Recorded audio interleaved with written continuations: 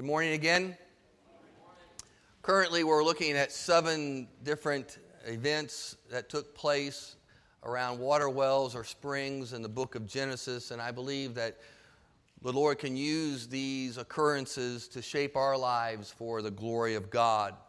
Now, this morning, our text comes from Genesis chapter 24, and this is where Abraham sends his servant to go find find for his son a wife. And now the chapter 24 is quite large, and because of that, I'll be telling you about the beginning of the chapter and telling you about the ending of the chapter, and then in between I'll be reading a portion of Scripture, verses 10 through verse 27. I would encourage you, though, that possibly this afternoon to find a quiet place and to read through chapter 24 of Genesis. It's a great, great chapter. So we see that Isaac is the promised child of the covenant. And now, by the time we get to Genesis chapter 24, he is grown, and it's time for him to get married and to start a family. Now, remember that Isaac is the legitimate descendant from Abraham, which would eventually bring forth the Christ through that covenant lineage. So we also see that Sarah, Abraham's wife and Isaac's mother, has passed away by the time we get to Genesis 24. As well as, at this time, Abraham himself is about 140 years old.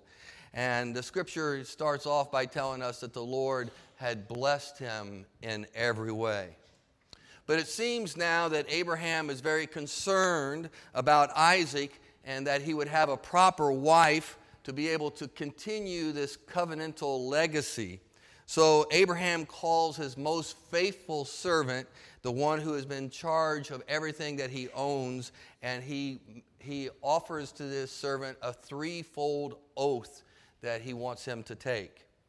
First of all, we see the servant is charged by Abraham to not choose a wife from amongst the Canaanites. The Canaanites was the population surrounding Abraham there in the Promised Land. The Canaanites were a pagan people, and so he definitely didn't want his son to marry one of those girls. And also, there's a possibility that there might be an issue as far as like the land and the complexity that would come forth if Isaac married a Canaanite. Then a person could conclude that God didn't really give the Israelites that land, but rather it was brought to them through a marriage. And so Abraham wanted to stay away from all that. Secondly, he told his servant that he wanted him to travel 400 miles back to Abraham's home country, and from there to choose a wife. And then thirdly, Abraham made the servant swear that he would never take Isaac back to Abraham's home country, that Isaac must stay in the Promised Land. So the faithful servant asked Abraham what he should do if he travels all this way and the woman that he approaches does not want to come back with him to be Isaac's wife. What should happen then? And Abraham tells him, if that happens, then you are cleared from any responsibility of the oath. So the servants made this 3-point oath with Abraham, and he would do everything that his master commanded. So now we pick up the reading of God's word, starting with verse 10 of chapter 24. Hear now the word of God. Then the servant took 10 camels from the camels of his master, and he set out with a variety of good things of his master's in his hand, and he arose and went to Mesopotamia and to the city of Nahar. He made the camels kneel down outside of the city by the well of water at evening time, the time when women go out and draw water. And he said, O Lord, the God of my master Abraham, please grant me success today and show loving kindness to my master Abraham. Behold, I am standing by the spring, and the daughters of the men of the city are coming out to draw water. May it be that the girl to whom I say, please let down your jar so that I may drink, and who answers, drink, and I will water your camels also, may she be the one whom you have appointed for your servant Isaac, and by this I will know that you have sworn loving kindness to my master. Now, before he had finished speaking, behold, Rebekah, who was born of Bethuel, the son of Milcah, the wife of Abraham's brother Nahor, came out with her jar on her shoulder, and she was very beautiful, a virgin, and no man had had relations with her. And she went down to the spring and filled her jar and came up. Then the servant ran to meet her and said, please let me drink a little water from your jar. And she said, drink, my lord, and quickly lowered her jar to her hand and gave him a drink. Now, when she had finished giving him a drink, she says, I will also draw water for your camels until they have finished drinking. So she quickly emptied her jar into the trough and ran back to the well to draw, and she drew for all the camels. Meanwhile, the man was gazing at her in silence to know whether the Lord had made his journey successful or not. And when the camels had finished drinking, the man took a gold ring weighing about a half shilling and 2 bracelets for her wrist weighing 10 shillings in gold, and said, whose daughter are you? Please tell me, is there room for us to lodge in your father's house? And she said to him, I am the daughter of Bethuel and the son of Milcah, whom she bore to Nahor. Again she said to him, we have plenty of straw and feed and room to lodge in. Then the man bowed low and worshiped the Lord.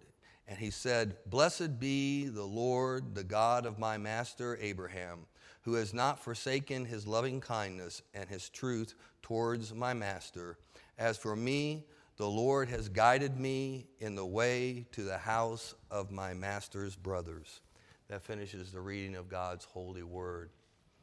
Now, the story ends with Rebekah running back to her father's house and telling her father and all of her relatives everything that just happened at the water well.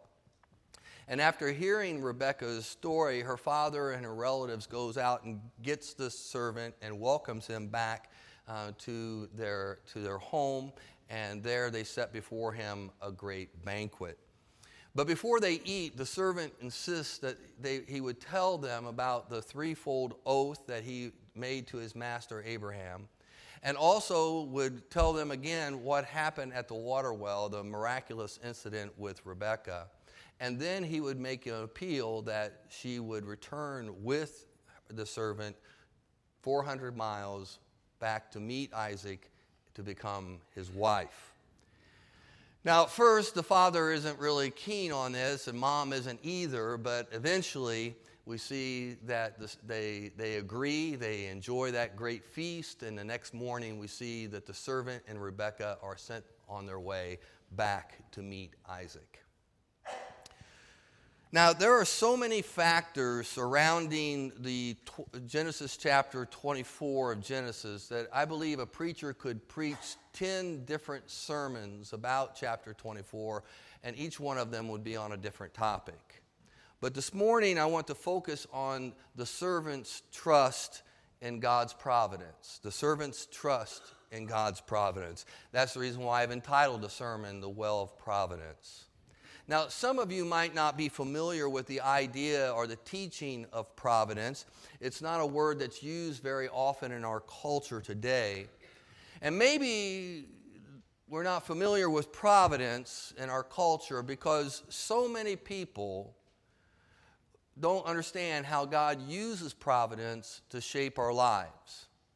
There's so many people within our culture that believe that events are merely acts of coincidence or chance, and that God really doesn't have anything to do with it if even they believe in God.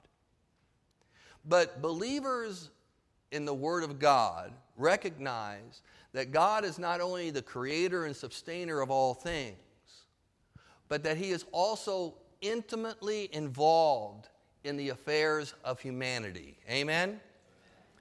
Now, sometimes Christians confuse providence with the foreknowledge of God. And of course, we believe that the eternal God knows all things past, present, and future. Amen?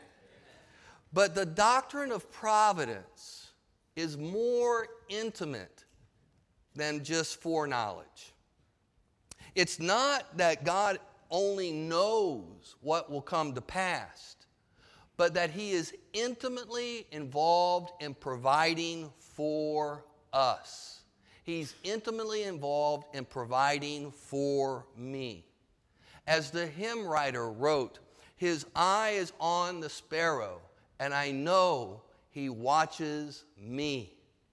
And the fact is God is not just watching as a spectator, but he is intimately involved in providing for us. The doctrine of providence means that God cares for me. God cares for you. The doctrine of providence teaches us that God will supply what I need. Providence means that whether in sickness or in health, for richer or poorer, for better or for worse, God is intimately involved in providing for his children. Amen? Now, one of the oldest sayings within the ancient church is summarize the essence of this relationship between God and his people, this Deus Post Nobis, which means God for us. And this is what the doctrine of providence is really all about. God is for us. God is for you. What shall we say to these things? If God is for us, who is against us? He who did not spare his own son, but delivered him over for us, all, how will he not also with him freely give us all things? Paul also states, we know that God causes all things to work together for the good to those who love God, to those who are called according to his purposes. Amen? God cares about you. And this story of Abraham's servant, we see this trust and this confidence in the providence of God within this servant's life. He is truly a man who rested in God's providence. And let me just stop and say this. There's a difference between you knowing about God's providence. It's a difference between me saying, what is God's providence, and then you write an answer. It comes down to the fact, are you going to rest in God's providence? Because you can have all the head knowledge you want. But the Christian understands that I have to rest in these doctrines. We have to rest in these biblical truths. I have to rest in the providence of God. I have to rest in the fact that my God cares about me. So what I like to do is look at this servant's experience at this water well, and I want to point out some things about how the Lord worked in his life to enable him to trust in God's providence, because maybe that's what we need. We need a little bit of a jolt here so that we might truly rest in the providence of God. So again, the verse begins in verse 10. Then the servant took 10 camels from the camels of his master and set out with a variety of good things of his master's in his hand, and he rose and went to Mesopotamia, to the city of Nahar. He made the camels kneel down. Now, right there was about a week's worth of time that Scripture just jumped. All right? Between those two verses. About a week's worth of time, about 400 miles riding on a camel, which I've never had the opportunity to ride on a camel, but I read a few testimonies about it this past week, and it's not really that most comfortable of a ride. So, he takes the stuff, the 10 camels and variety of goods. He goes for a week, 400 miles, and then he made the camels kneel down outside of the city by a well of water at the evening time, the time when women go out to draw water. He said, O Lord, the God of my master Abraham, please grant me success today and show loving kindness to my master Abraham. Please grant me success today. This servant was not afraid to ask the Lord for success. I'm not trying to teach some sort of, claim it and get it type of Christianity where you can just say, I'm God, you're going to give me this, and God, I'm not talking about that. I'm talking about where you have a sense of confidence that you know that God is with you so much that He wants you to have success. Our church fathers taught us that prayer is the offering up of our desires to God for the things agreeable to His will. But notice how our fathers taught us. Prayer is offering up of our desires. God already knows what you desire, so why don't you just talk to Him about it? What is it in your life that you need the Lord's success to bring to you? Lord, grant me success today. People ask me, is it okay for my house to sell quickly? Can I pray for that? Is that all right? I said, well, of course, yeah.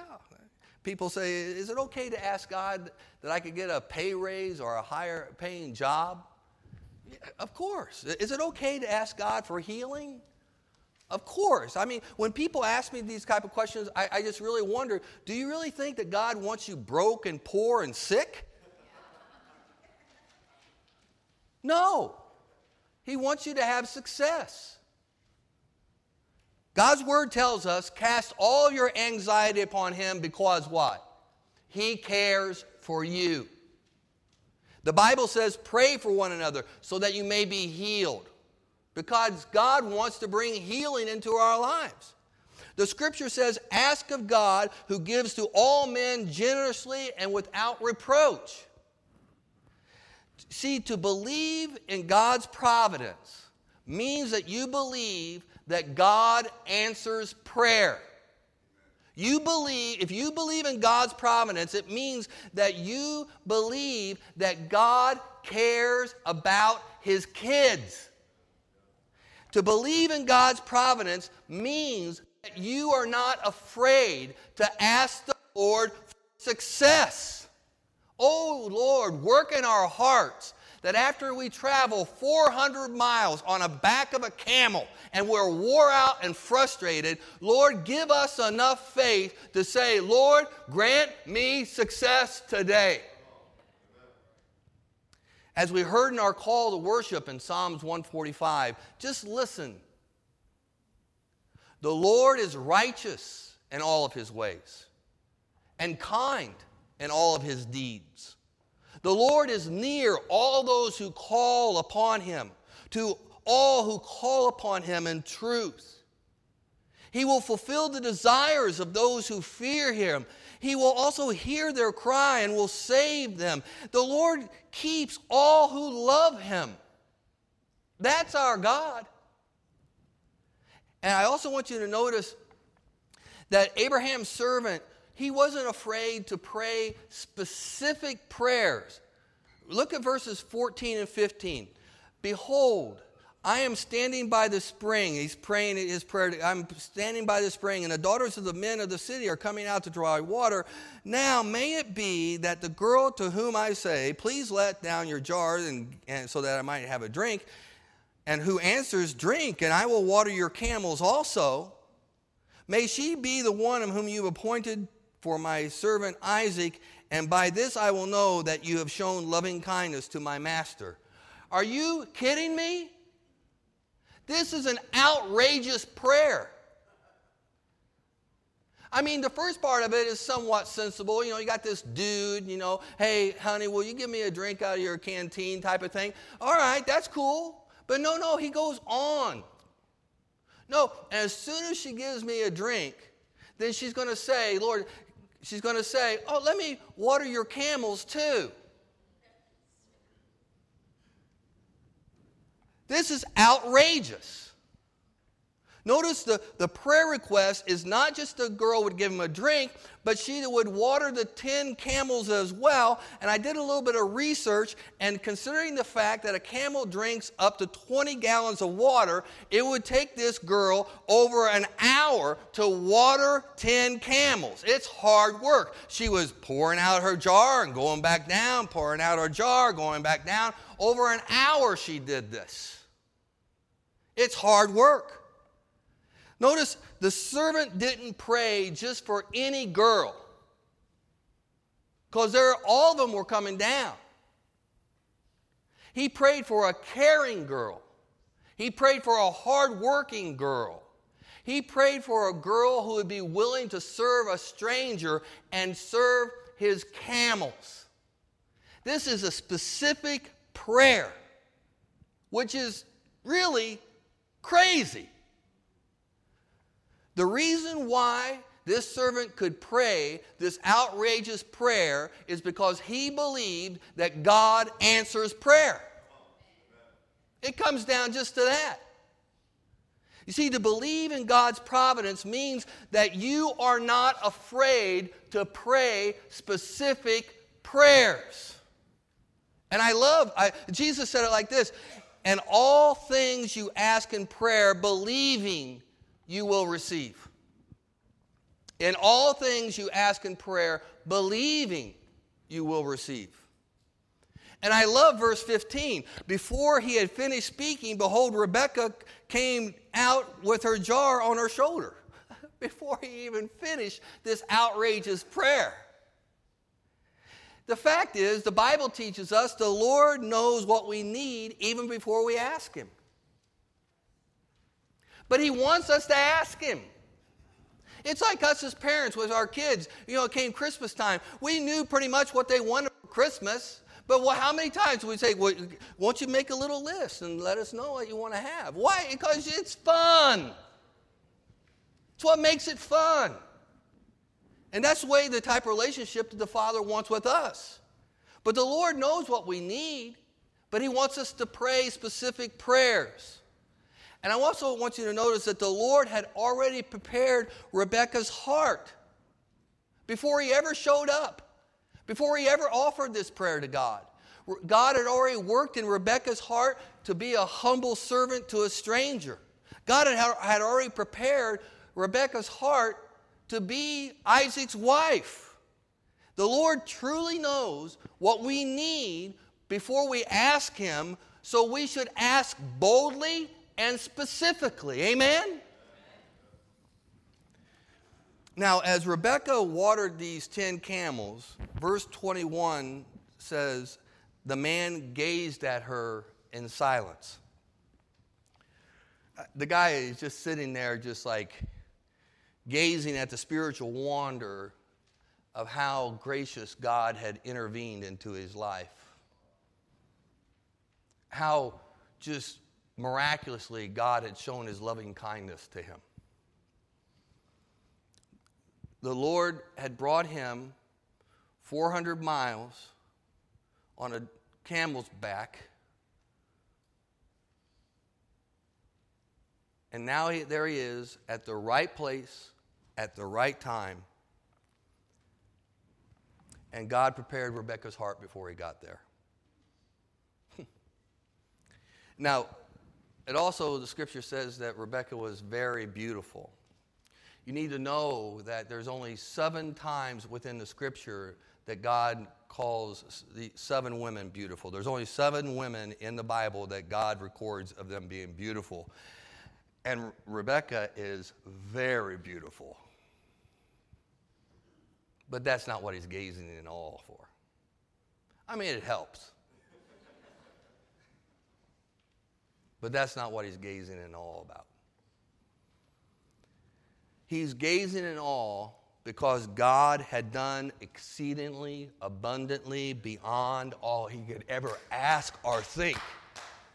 Rebekah is now watering these camels, and he sits in awe. A lot of times, as far as within ministry and church, we we always revisit the book of Acts to see the characteristics of the early church. And we usually fall down in the book of Acts. Chapter 2 is a familiar place where we see that the early church devoted themselves to the apostles' teaching, the fellowship, and breaking of bread and prayers, that they met together within the temple and from house to house, eating meals with glad and generous hearts. And those are great things. But there's one characteristic of the early church that I think we often overlook. And this is how the Bible says it. Everyone kept feeling a sense of awe. Everyone kept feeling a sense of awe. When was the last time you felt the sense of awe in what God has done for you? If you're anything like me, it's been a long time. And maybe that's the problem. We've kind of normalized God. We brought God down to us instead of us going up to God. But it seems to me that within the early church, this sense of awe was a regular occurrence. Maybe we don't live with any real expectation that God's going to show up. What about you?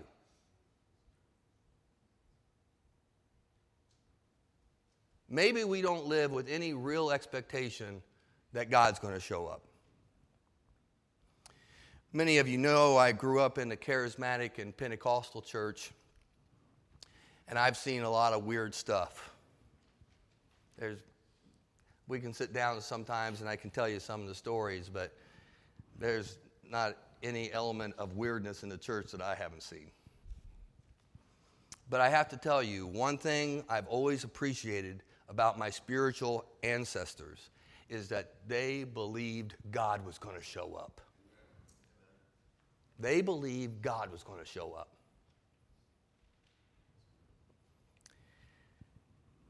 Maybe they believe, my spiritual ancestors, maybe they believe more in the providence of God than I do. Maybe they believe more in the providence of God than we do. Maybe we discount them because of their weirdness instead of admiring the fact that they believe God's going to show up. The servant's sense of awe caused him to bow and worship, and so we pick up the story at verse 26.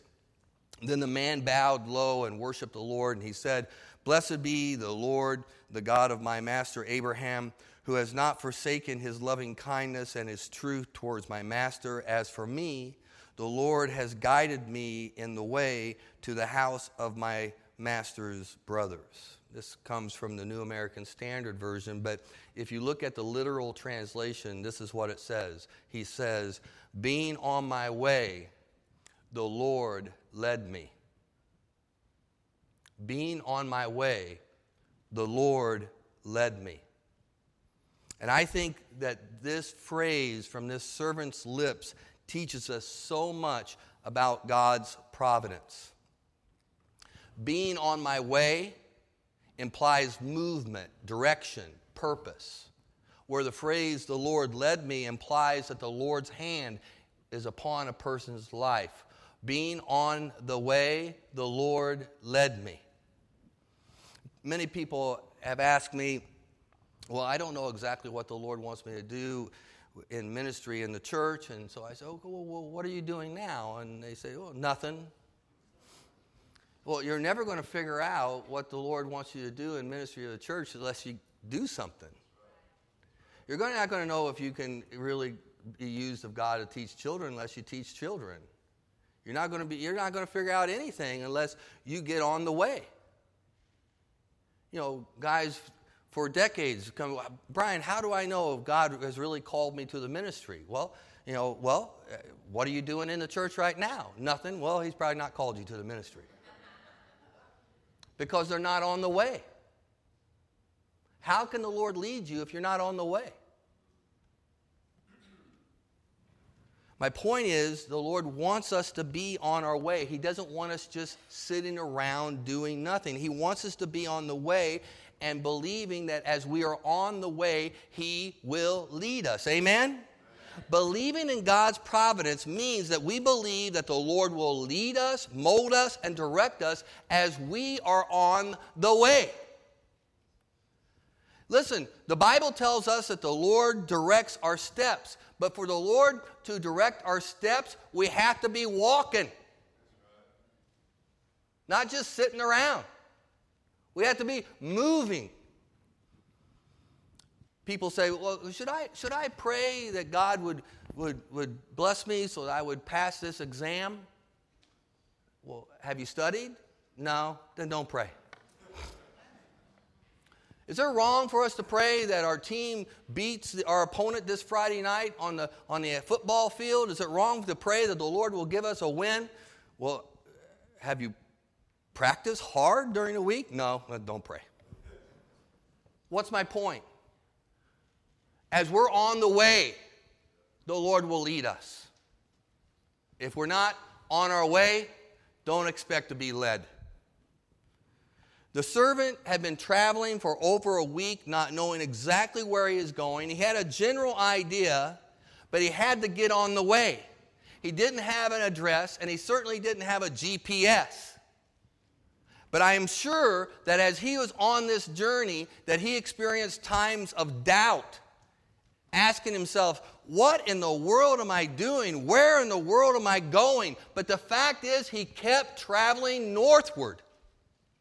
And then, after a week on a camel's back, the Lord led him to a well outside of the city of Nahar. The Lord led him because the Lord provides for his people. Amen? Amen? And now, as he bows low in worship, he is able to say, I was on my way, and the Lord led me. Thanks be to God. Brothers and sisters, I want to challenge all of us today to believe in the providence of God. But again, I want us to understand what we're hoping for. I want us to believe that God is for us, that God cares for us, that God will provide for us, that God is not a spectator, but rather he's intimately involved in providing for us. I want us to ask the Lord for the boldness where we could pray for success, that the Lord would grant us success. I want the Lord to develop in our hearts that we would pray specific, outrageous prayers. And I want us to expect that God's going to show up in our lives. I want us to believe that God will work wonders in our lives so that we will have a sense of awe of his loving kindness towards us. What shall we say to these things? If God is for us, who can be against us? He who did not spare his own son, but delivered him over for us, how will he not also with him freely give us all things? Paul, by being led by the Holy Spirit, just really laying it out for us. What can we say? I mean, there's nothing else to say. If God is for us, who can be against us? Unless your God's like this.